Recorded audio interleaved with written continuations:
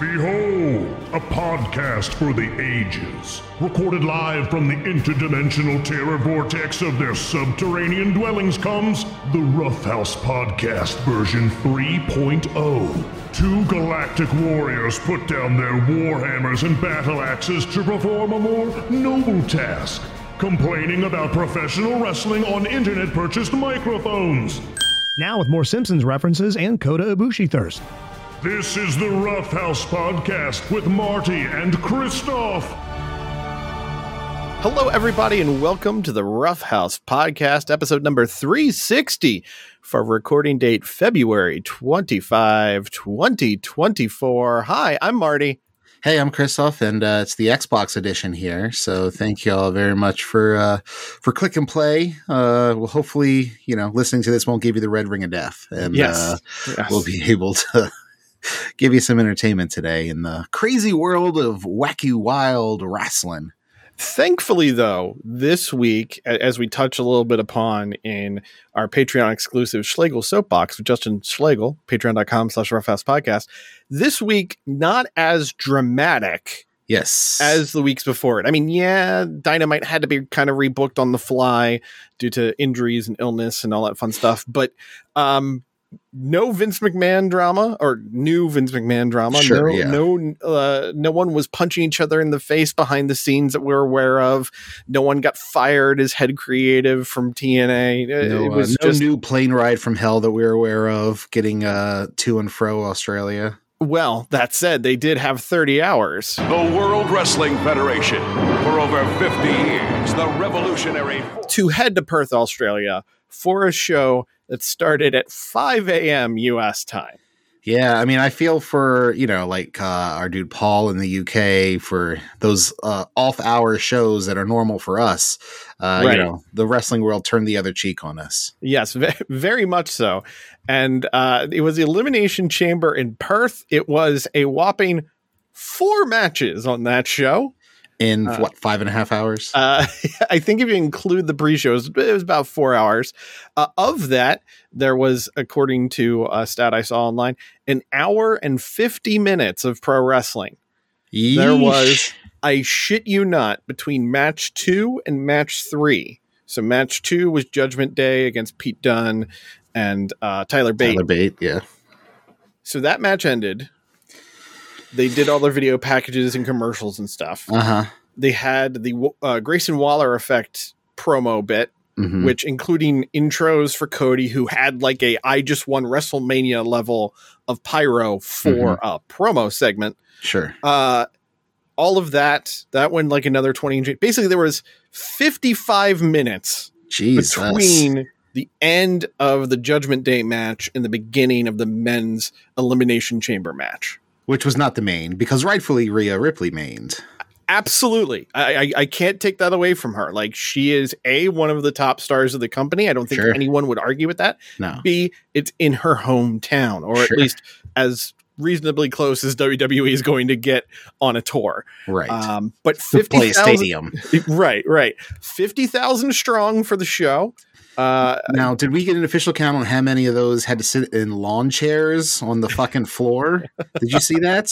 I did see that. Lawn chairs? Yeah, that multi-billion-dollar corporation fucking lawn chairs?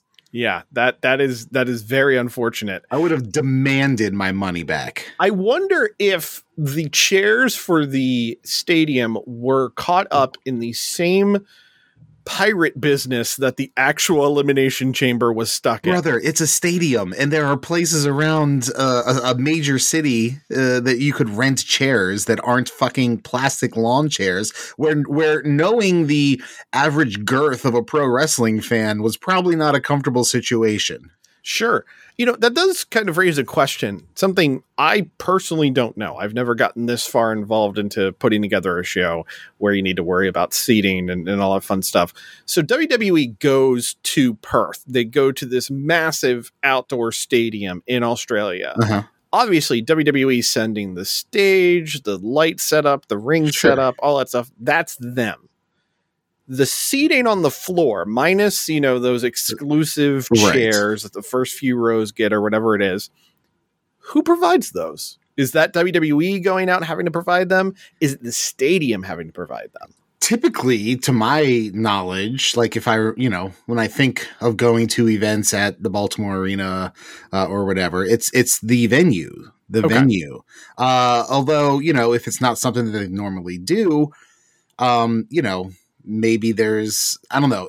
I feel like there's an event company that either works exclusively with a venue, or the venue knows somebody where you can rent some chairs that aren't fucking lawn chairs that they got at the Dick's Sporting Goods down under.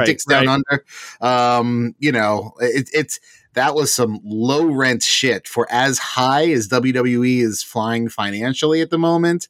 Yeah, that was a bad look. It's certainly not a great look to have that type of setup. But you know what? The crowd didn't seem to care either way, because they were. So yeah, the Foster's was flowing. Exactly. Blooming onions as far as the eye could see. Yeah, and around every corner was another game of Knifey Spoony. So it was. Did anybody check the toilets though? Do we have a report on that? we need someone on the scene to let us know how that went. That reminds me, have you seen that Soraya's doing the Knifey Spoony gimmick? I did see that a little bit. Yeah, that is unfortunate. Let's get into what happened on the show. Yeah, so the pre-show match was for the women's tag belts. I'd rather just make Simpsons jokes about it, but that's fine. We can talk about the actual wrestling. It was the Kabuki Warriors of Kairi and Asuka defending the tag belts against Candice LeRae and Australia's own Indy Hartwell. Okay. As the way is still kind of a thing.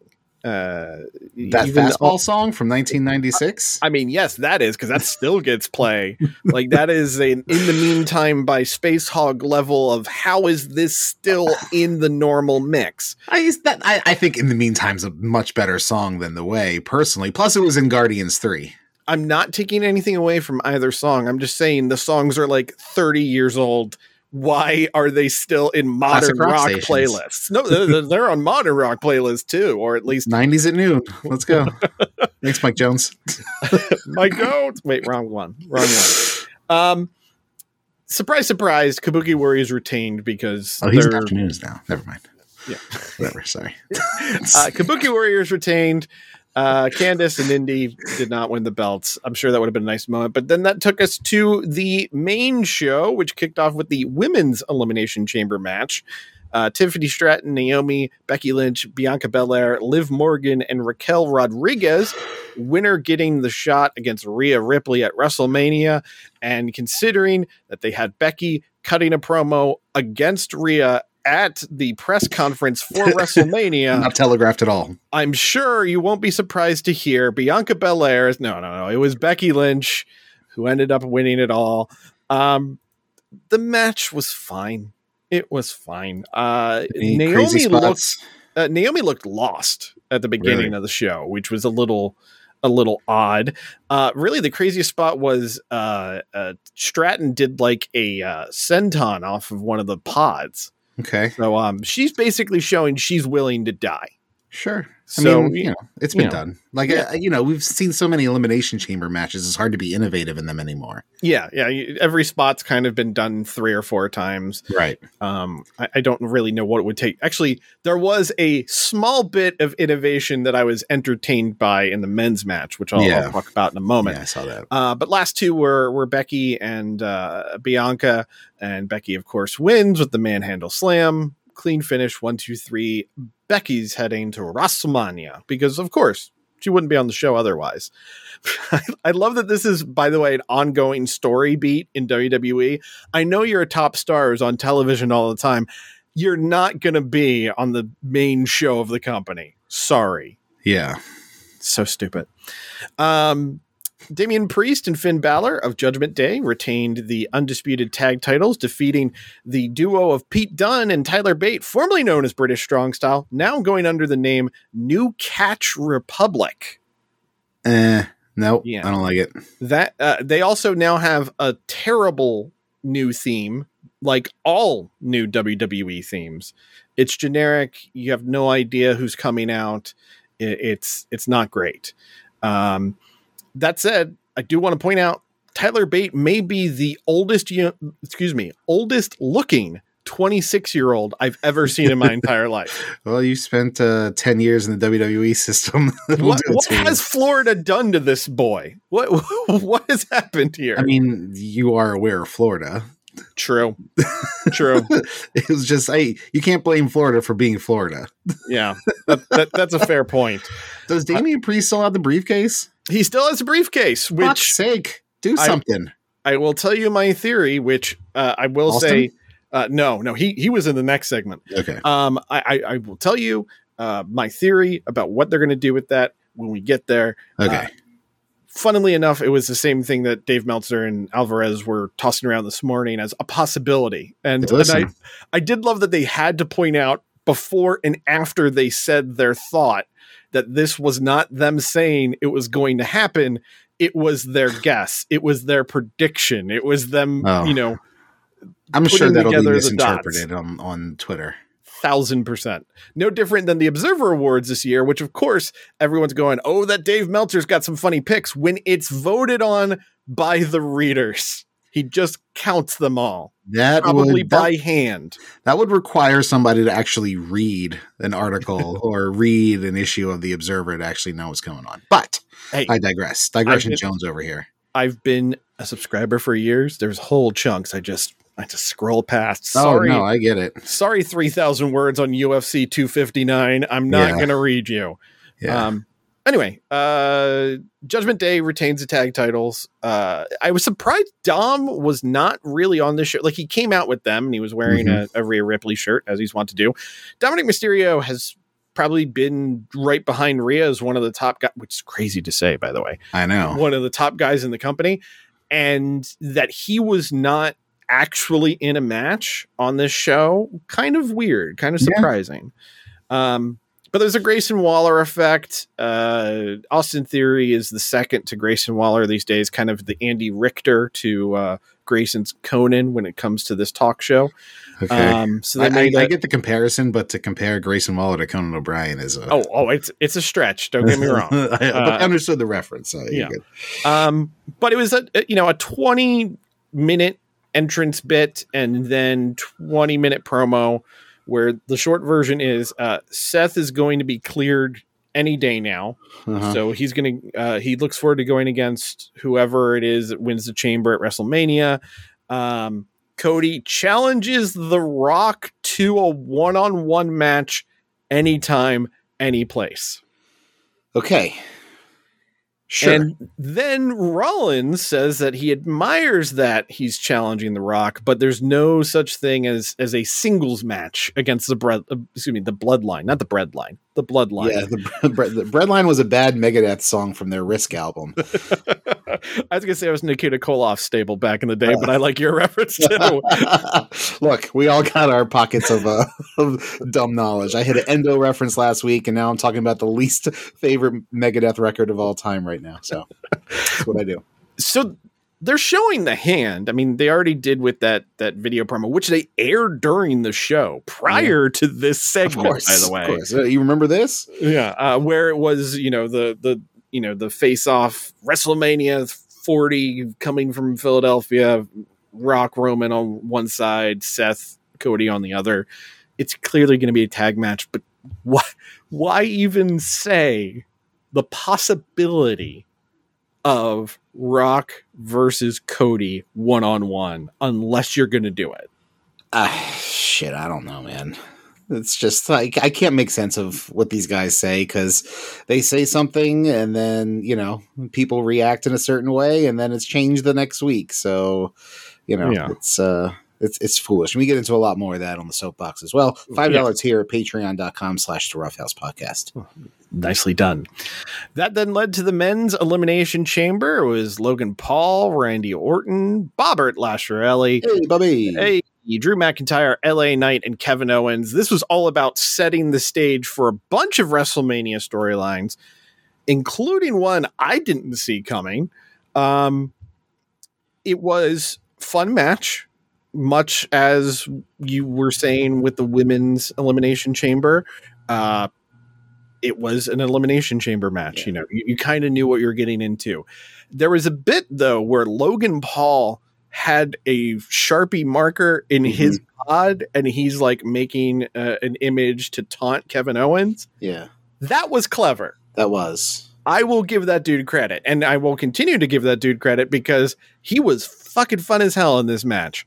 He is as good a pro wrestler as he is a terrible influence on children. I love him as a pro wrestler. Yeah. But in the end of the day, Drew McIntyre ends up winning it, which makes a lot of sense. It was supposed to be Punk. He's the guy who took out Punk. He's now calling himself DM Hunk, by the way, which I think is really, really fun.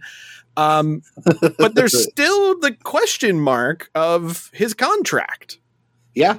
Yeah, which is up after Mania, clearly. Yes. So where do they go? What do they do? Well, I'll tell you what I think the move is. All right, what you got? So Seth Drew, it's going to be night 2, presumably, of Mania. Night 1, maybe Seth gets the shit beat out of him by the Bloodline. Mm-hmm. So he goes into this hurt. Drew wins. And of course, everyone's like, what the fuck? You know, Drew, why are they putting the belt on him? That's when Priest cashes in, and Priest ends up being champion by end of the night. Okay, all right. That's my thought. I mean, those pretty much always play pretty well. Yeah. And it's a good way to, have Drew as champion again for 10 hot minute. Yeah, he gets his minute. Yeah. He gets his moment as being champion at Mania. His moment. Yeah. His moment. But some of the storyline beats that happened here, there was a moment where Bobby Lashley got quote unquote injured. So they had to take him out of the match. He screwed up his elbow with a spear through the pods on the Logan Paul. When this happens, AJ Styles, who I'm guessing in kayfabe flew 30 hours for this one moment, runs into the ring with a chair and smacks the head of LA Knight, as we're going to be undoubtedly getting AJ Styles LA Knight at WrestleMania. So is this guy's, name supposed to be Los Angeles Knight? That's a great question. I don't think it's been defined. No different than CM Punk, nor AJ Styles has never been defined in kayfabe. I know his real name is Alan Jones, and that's why. I thought it was Alan James. Well, it's one of the two. Yeah. He's Alan. Good old Alan. Yeah. Big Al. I don't know what it's supposed to mean. I know it's not his real name. His real name is like Sean. It's a weird choice. You can't have the name Sean in WWE. So. You really can't. At least you shouldn't. Name's Tyke. But the other storyline they ended up building, one I didn't see coming. I thought for sure they were going to be running back Owens, Paul at Mania. Some sort of step, no holds barred or something goofy, right? They ended up having Logan Paul and Randy Orton get into it with each other to the point that Paul took an RKO. Okay. So maybe we're doing Randy Orton, Logan Paul at Mania? Interesting. Yeah. I mean, Orton looked pretty good. Orton was one of the last two. It was him and Drew. I thought it was pretty well done. Their last little bit. The way the finish happened was Logan Paul knocked out Randy Orton with brass knuckles, which does raise the question because he brought him out toward the end of the match. Why would you use him in the whole match? Yeah. Or why would you have two pairs? Like, just, slugging it around. Put your dukes up. I got fucking no dukes. Yeah. But I think Orton Logan Paul will be a perfectly fine match. They'll do some. Logan Paul will do some stupid stunty thing into an RKO, and everybody will pop. Yeah, exactly. Triple H then did the whole "Hey everybody, there's 50,000 of you" promo, which is now his spot. And then the main event was Rhea Ripley versus Nia Jax for the Women's World Championship. Rhea, unsurprisingly, retaining in Australia. Sure. Rhea having the moment post-match where she celebrates with her family, and you go, holy shit, her sister looks like her when she first went into the WWE. It was basically like a before after photo. Okay. In real life. If you remember Rhea when she debuted in the Mae Young Classic, yep. And she was like this bright-eyed blonde hair. Yeah. Pretty much exactly the same. Red ring gear. I don't remember. I don't know. Just a spunky baby face is what she was. If you have seen matches like Hulk Hogan versus King Kong Bundy, or Hulk Hogan versus Earthquake, or Hulk Hogan versus Yokozuna. It was that, except for the big monster was even less good at moving. This was embarrassing. Was it? Like, I heard that people were saying that it was the best Nia Jax match they've seen. I wholeheartedly disagree. Okay. I thought she looked terrible in this match. I mean, she's never. There was a bit where she did the bonsai drop spot, and you can tell the whole gimmick was like, oh, Rhea's supposed to push her up and off, and she's supposed to hit the turnbuckle. Nia was sitting full weight on Rhea, so she's struggling to kick out, let alone push up and out. They end up kind of getting it, but she wasn't selling. There was Rhea's got her whole Rana spot that she does. I could have taken it better, and I've never taken a Rana in a ring before. It was embarrassing. And like, this is the biggest match that I think Nia Jax will ever have. Well, it's main eventing a pay-per-view, yeah. Main eventing a pay-per-view in front of 50,000 people. Yeah, sure. And she shit the fucking bed. How long has she been in the system? Probably 10 years at this point. Easily. Like, this is a Tamina Snuka level of why are they still employed? Yeah, that's... I don't get it. I know she's The Rock's cousin. A lot of people are The Rock's cousin. We got a big fucking graphic that showed us how many cousins he has. Yes. Why? She was gone. They brought her back. I don't know. I mean, she's good for a Royal Rumble spot because she's large. Yeah, I guess. But then to be in a match of this scale, it's a suspect. Yeah, not good. Not good at all. And speaking of not good...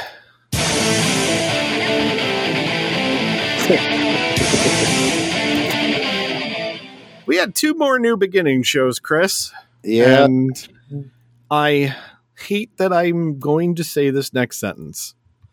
It's the beginning of the end. This may have been 2 of the worst shows New Japan Pro Wrestling has ever produced. Oh, wow. Just in terms of the outcomes or in terms of the in-ring action? Or both? Yes. Okay.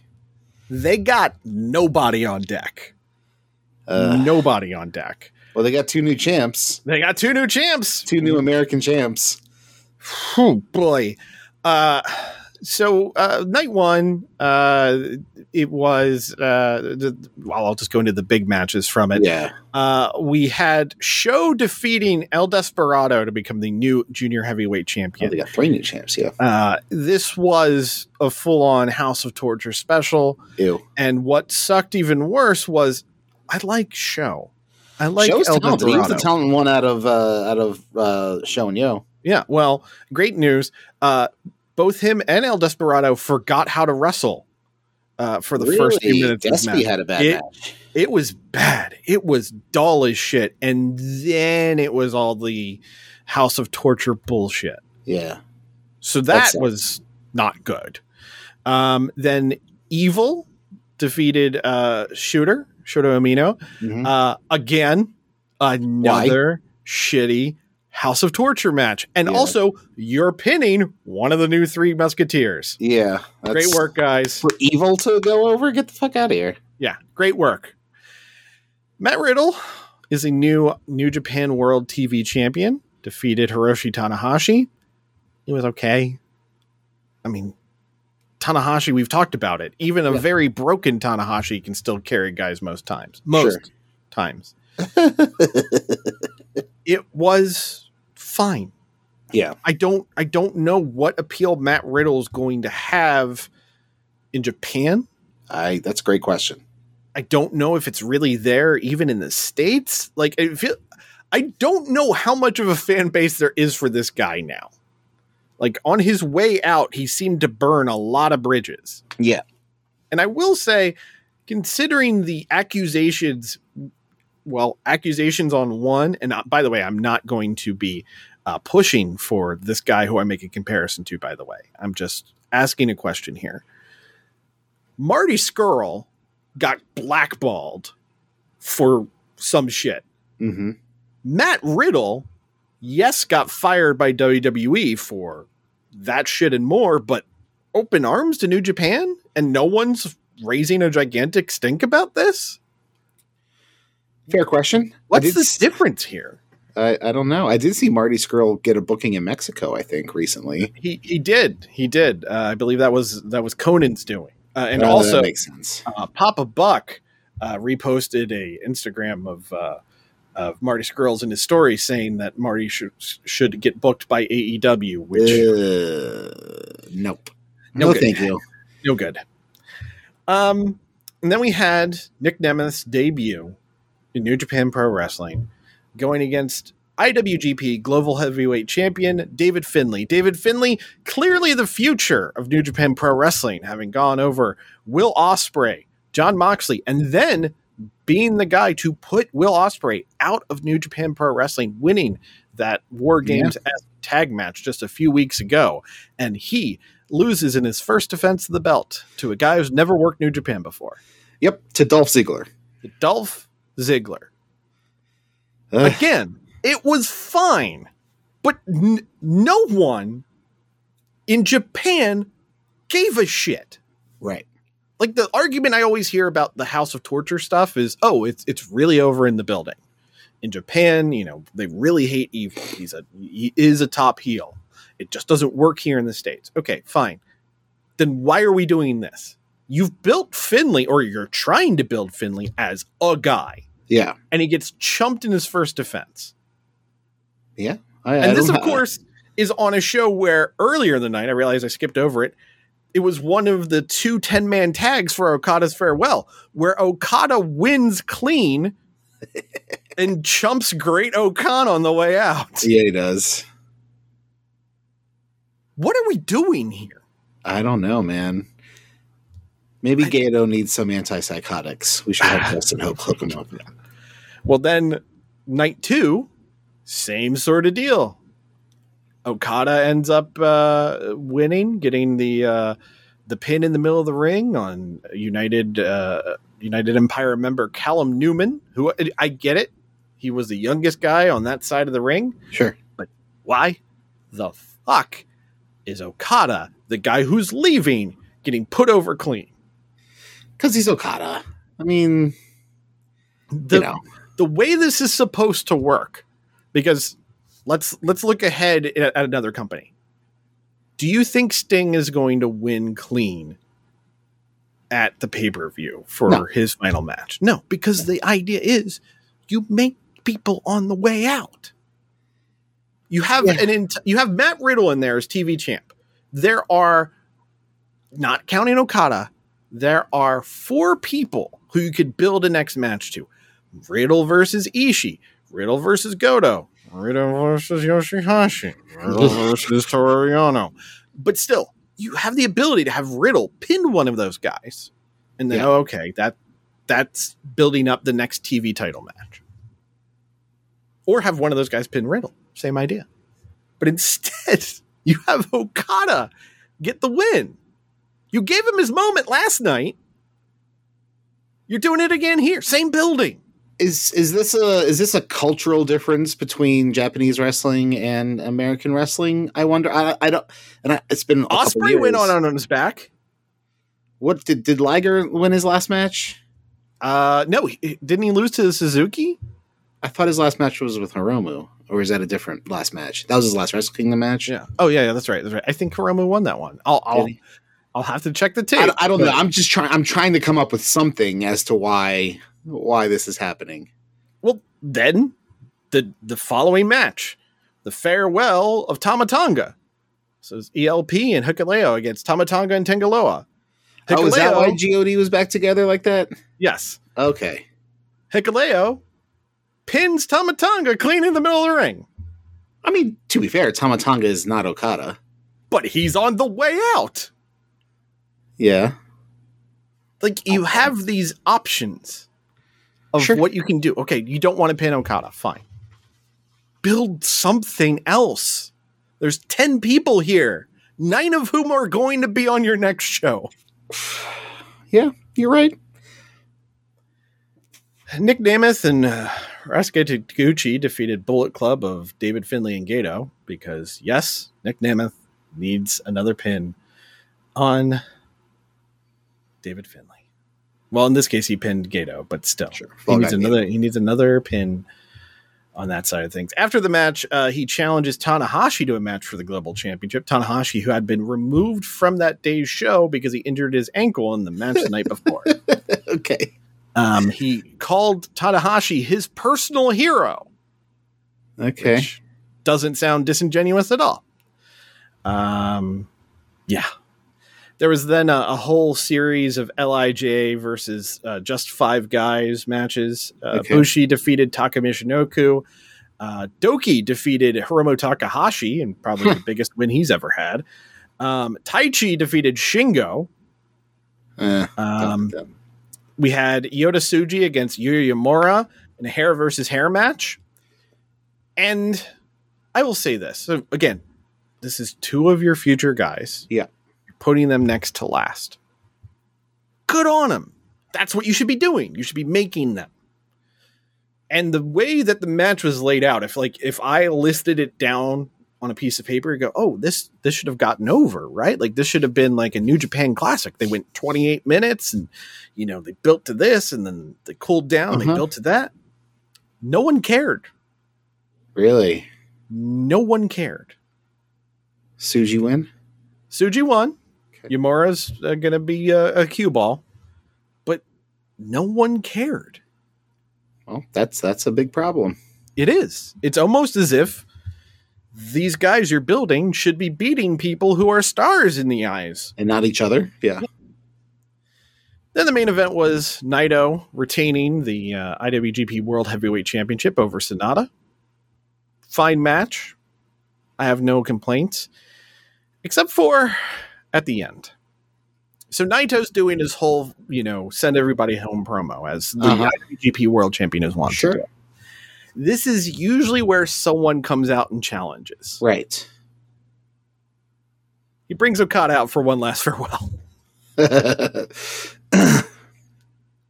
What are we doing?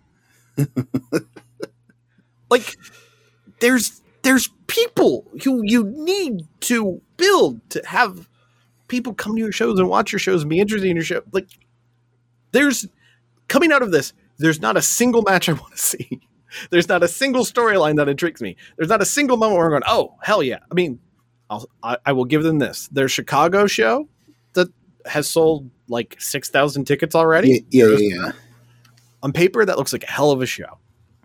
But it's just matches. It's a super card. Yeah. There's nothing here that is making me excited or interested to watch the next big New Japan show. Yeah, I mean, I've been pretty cold on the product for a while, and you're not making any arguments for me to jump back in. So yeah, it's a bummer. It's a bummer. Zack Sabre Jr. showed up at a DDT show last night. He did show up last night. Yeah. I mean, hell, there wasn't any real build for ZSJ. ZSJ's talking about how he's going to go for the world title. I mean, but in doing so, he had a back and forth backstage with Matt Riddle, where he called Matt Riddle a dickhead, which I'm cool with that, but.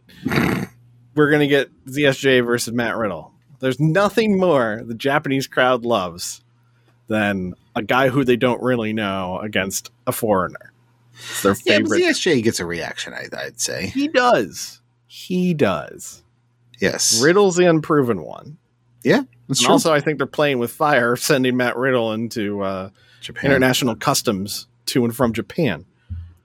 But I digress. It really just was a bummer. And we're going to talk about AEW in a second, but before we transition into that, so it got announced this week, or I guess not unofficially announced this week, that the New Japan AEW Forbidden Door show is going to be at the Arthur Ashe Stadium this summer in New York, which, hey, that's not a big to do for you and I. Maybe we'll make a rough house road trip out of it.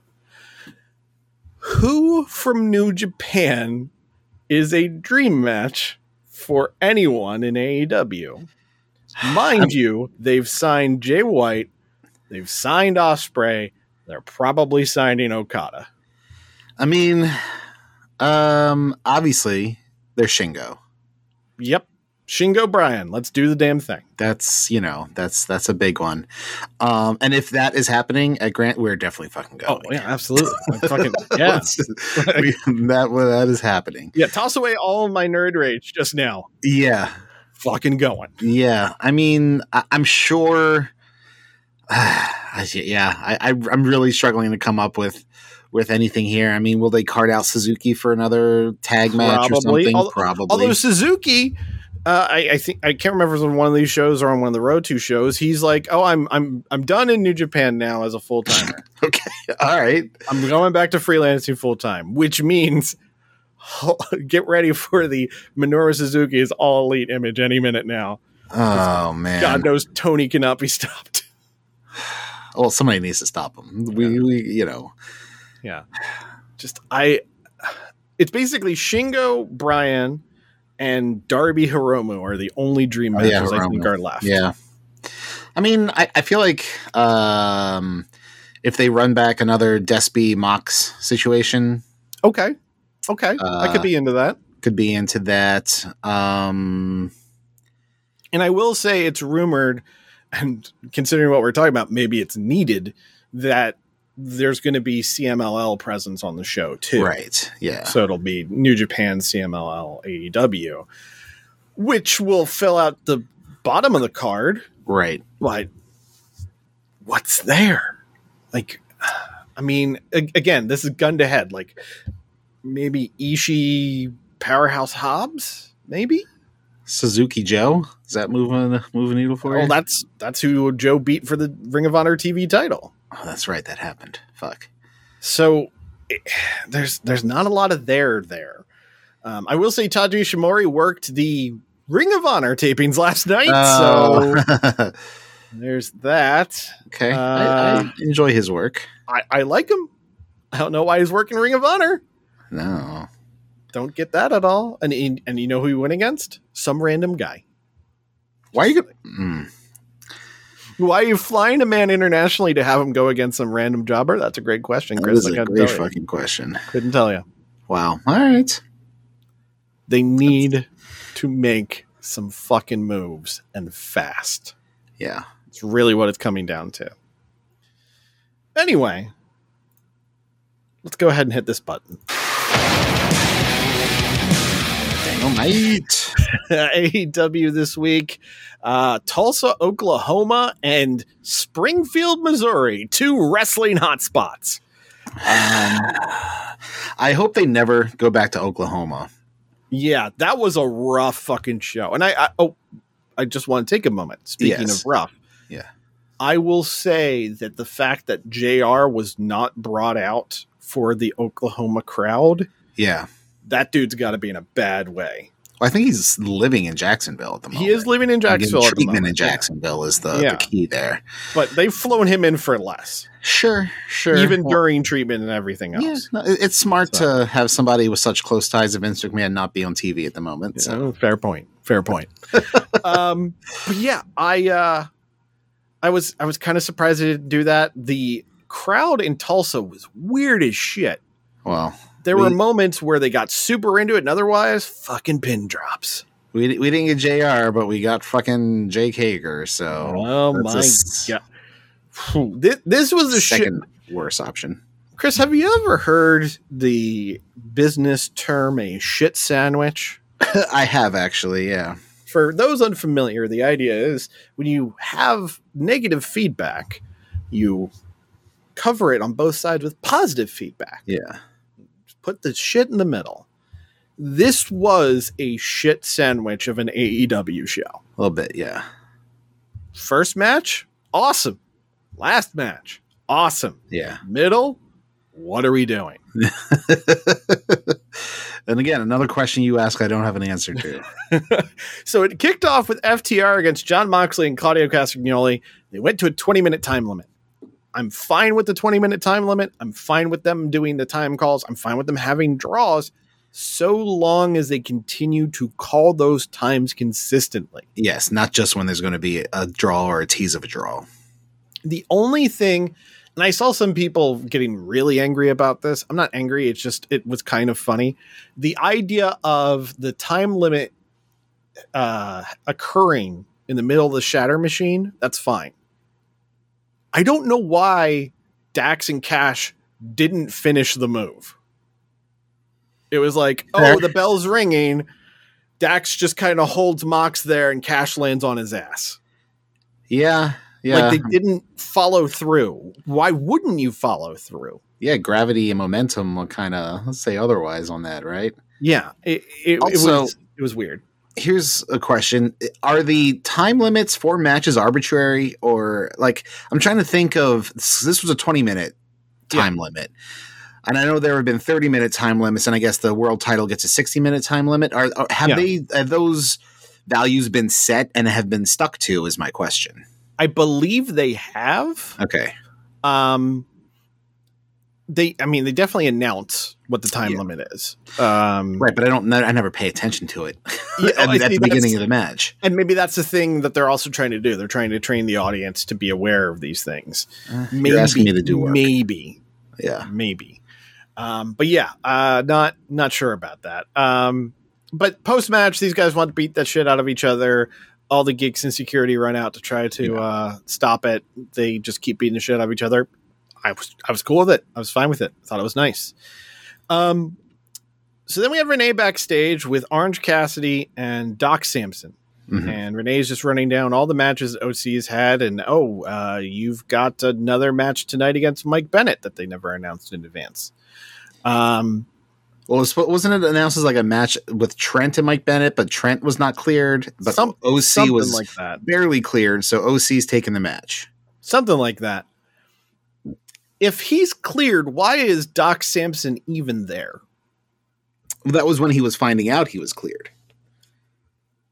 Why you would do that live on air is another question. Yeah, like I don't know. That there was just something about this segment that felt slapped together, and I get it. It kind of was, but Doc Samson's not a TV personality. He's a doctor. No, also he's bigger than both Renee and Orange Cassidy combined. That's fair.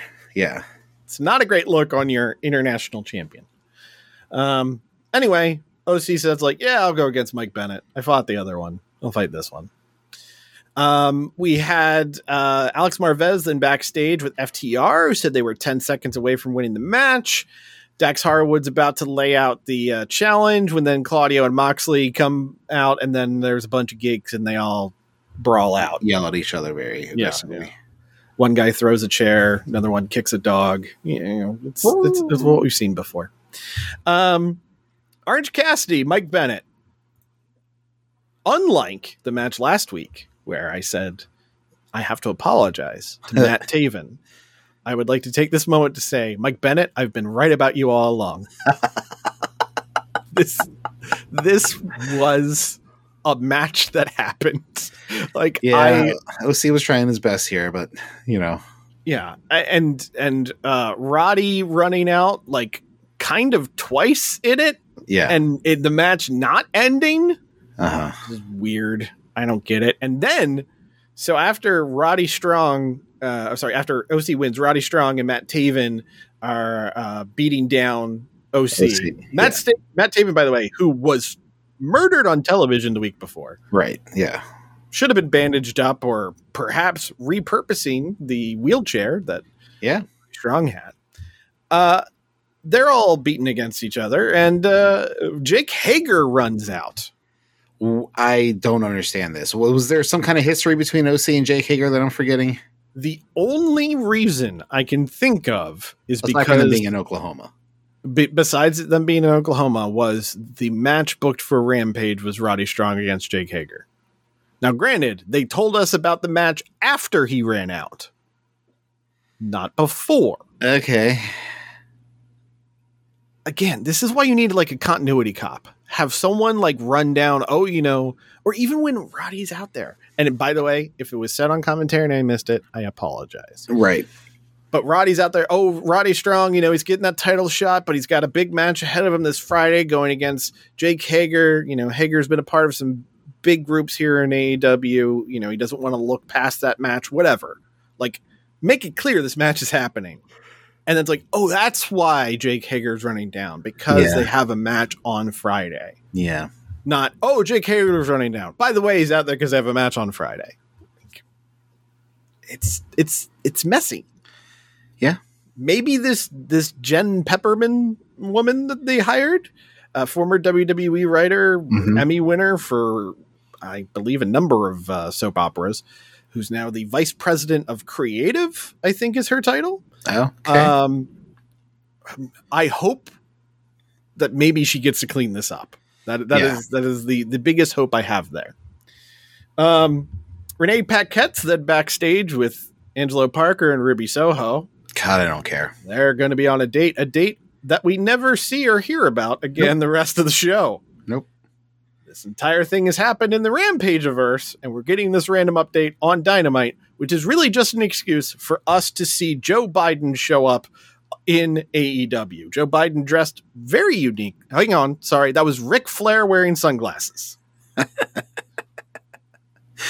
Yeah, the unnecessarily long intro, and more disappointingly, the crowd's reaction to it being Ric Flair.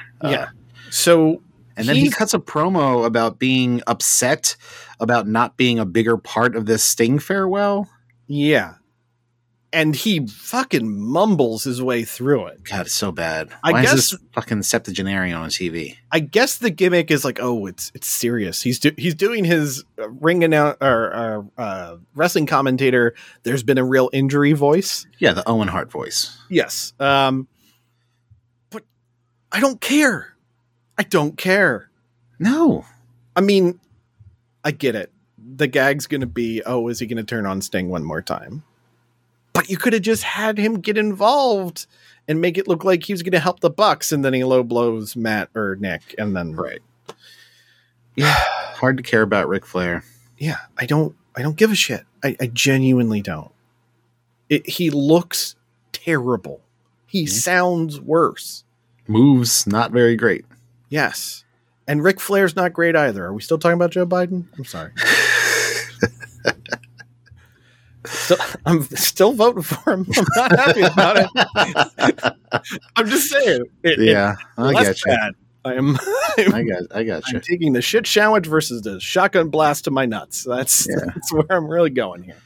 Daniel Garcia then gets a promo talking about how he's going to get the TV title match against Christian Cage at Revolution because Edge was unable to compete after the attack from Christian. Yeah, Adam Copeland. Adam Copeland. Sorry. This is going to be a problem for me. Probably the rest of his entire run here. Yeah. So Garcia cuts this really great babyface promo about how he's been down on himself and he had to fight back up and the crowd's been behind him and he loves their support. Like, it felt real. Like, solid. I don't like to immediately assume, oh, you're aping someone else's work, but that felt like an Eddie Kingston was like, all right, what you got planned? Let's walk. Yeah. It had that real edge. It had that like comfortable feeling. And then, as much as I hate Christian's involvement in any angle with Adam Copeland, the Christian I know and love was back. Yep. As he just comes out and motherfucks Daniel Garcia, talks about Daniel Garcia's dead dad, gives an address, which, by the way, shout out internet, was, if you look it up on Google Maps, to a cemetery. Man, that is some choice work right there.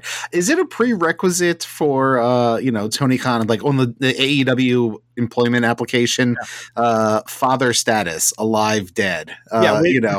When you file for a job at AEW, you know how there's the EEO survey? It's like, I am or am not a veteran. I do or do not have a disability. This is my racial origin. At the end, it's my father's dead or alive. It is it's asked every single time. Good God. There's a tragic lack of father figures in pro wrestlers. Maybe this is a bigger endemic sort of issue. Wait, you're telling me that there's an entire generation of people who need to get adulation from a crowd, and to do so commit considerable physical harm, and they have daddy issues? Does it make any sense? It's all lining up now. Thank you, Christian Cage, for showing us the light. Daniel Garcia, by the way, ends with a killer line talking about, you want to bring up my dad so much, fine. Come to the ring, I'm going to put you in the ground next to him. Like, yeah. Bravo. Killer. Bravo. Good stuff. That led to a whole to-do where Nick Wayne came after Garcia, so that led to Daddy Magic running down with a chair. Kill Switch got involved, but we basically separated because, hey, that's the match for the pay-per-view. Yeah. Renee Paquette backstage with Adam Page, Rob Van Dam, and Hook, and we basically laid out that things are not well in the Adam Page group. Then we had back-to-back women's matches. It's a shame it were these. Toni Storm squashed Sydney Winnell, who may be 7 foot tall. She was very gangly. Yeah. And then Deonna Purrazzo and Madison Rayne had what I assume is their first match in professional wrestling ever. Not against each other, just full stop. They've never worked a match. I know they're both professionals. Yeah. They were lost as hell. And then Madison Rayne, I guess, goes, I know how I'll take a flatliner. I will land on my forehead like Matt Taven did last week. Yeah, that ain't it. Good Lord. Like, you heard Tony Excalibur and Taz. Oh, no. Shriek. Yeah. like, they all immediately was just like, oh, fuck. Yeah. It was bad. And then it became the TurboTax move of the night. That was questionable. Like, you could do a fucking replay on this and brand it with a sponsor? Jesus Christ, what are we doing? Not great. Not great. I will say the production crew gets a thumbs up because of that great shot of Toni Storm leaving the ring in black and white. Down comes Deonna Purrazzo. They split screen the filter as they're staring at each other. That was some choice production work. Yeah, they did it again after the match too, and that's your shot for your promo package. Like that is perfect. Just set it to an old timey version of Limp Bizkit's "My Way" and we're good to go. I mean, it's not like it's being played, manually on a Victrola. Yeah, this time I'm going to let it all come out. Fred Scheider showed up. It's my way or the highway. My way. Rock Lobster. Good God. Darby Allin and Sting cut the promo that Darby should have cut last week. Yeah. Good stuff from Sting here. This was really, Darby's bit was good too. Was good too. It was heartfelt. It felt real.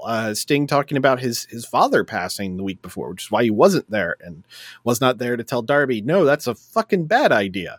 I liked this a lot. And he said that he's going to bring the fight of their lives to the Bucks at Revolution. Yeah, until Ric Flair turns on him again. Right, exactly. Tony Schiavone brings out Wardlow. Wardlow immediately dismisses Tony Schiavone.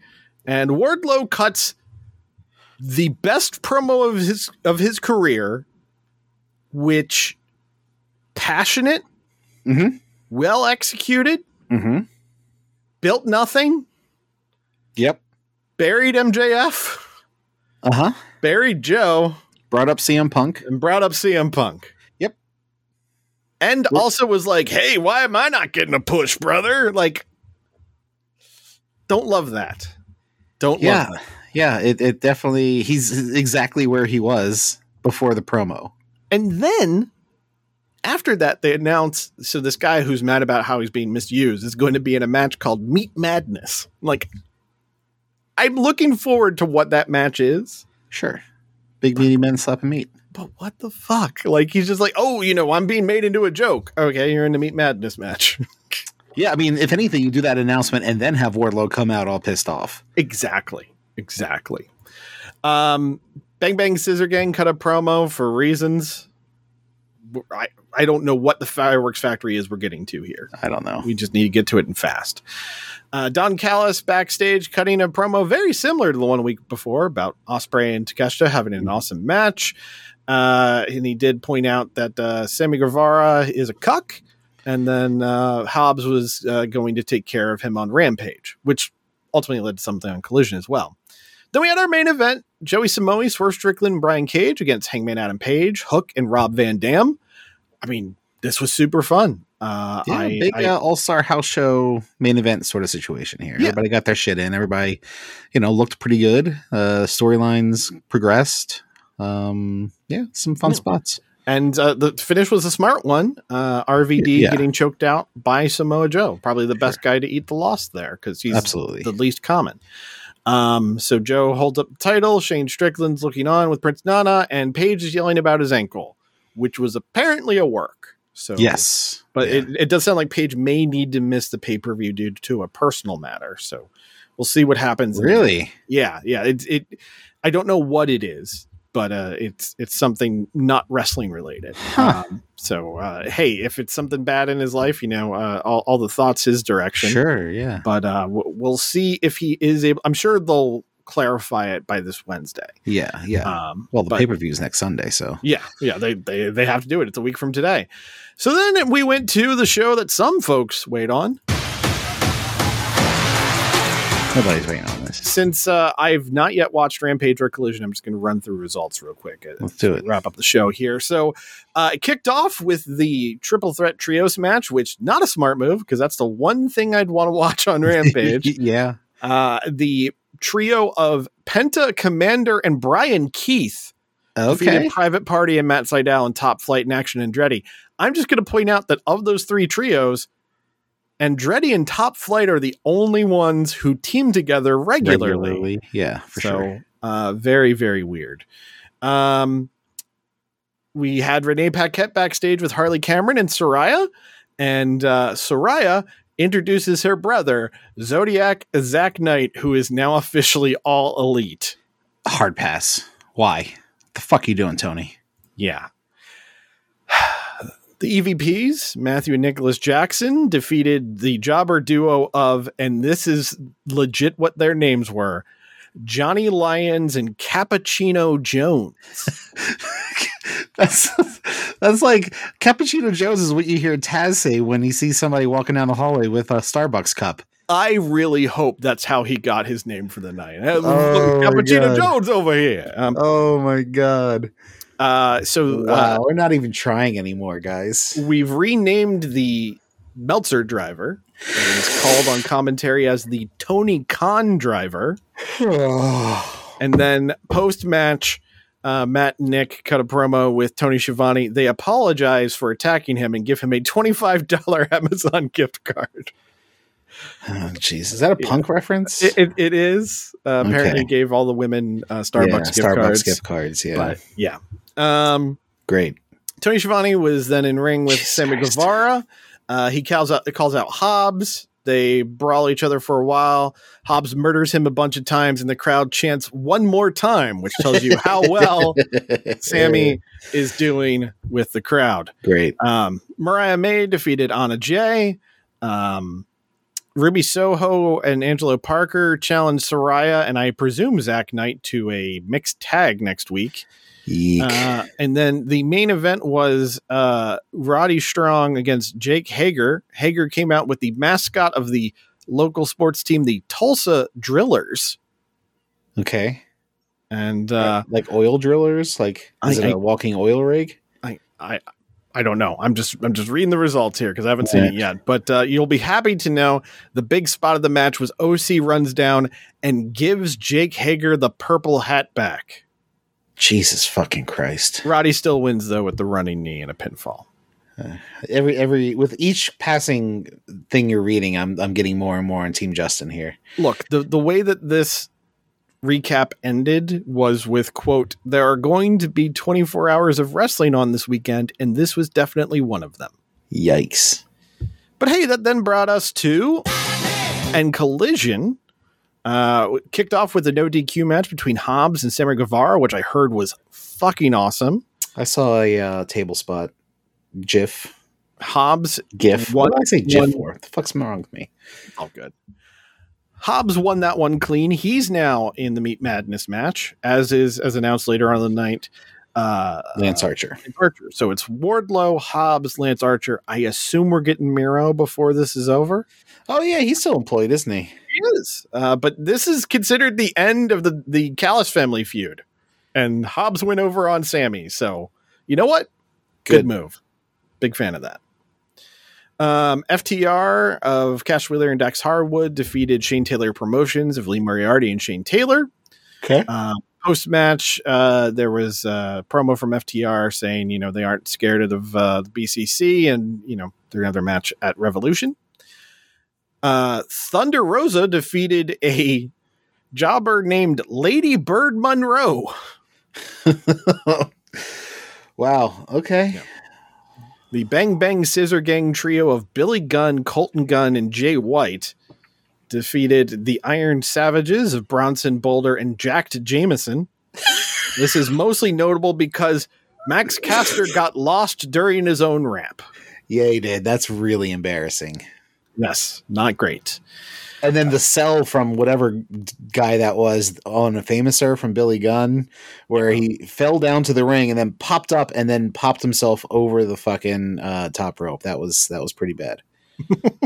pretty bad. Malachi Black had a singles match, his first since June 2022. Well, so now people online can shut up about it. Yes, it was him against Brian Keith. Keith got to shine, but of course, the established guy got to win. Post-match, Mark Briscoe runs down with a kendo stick.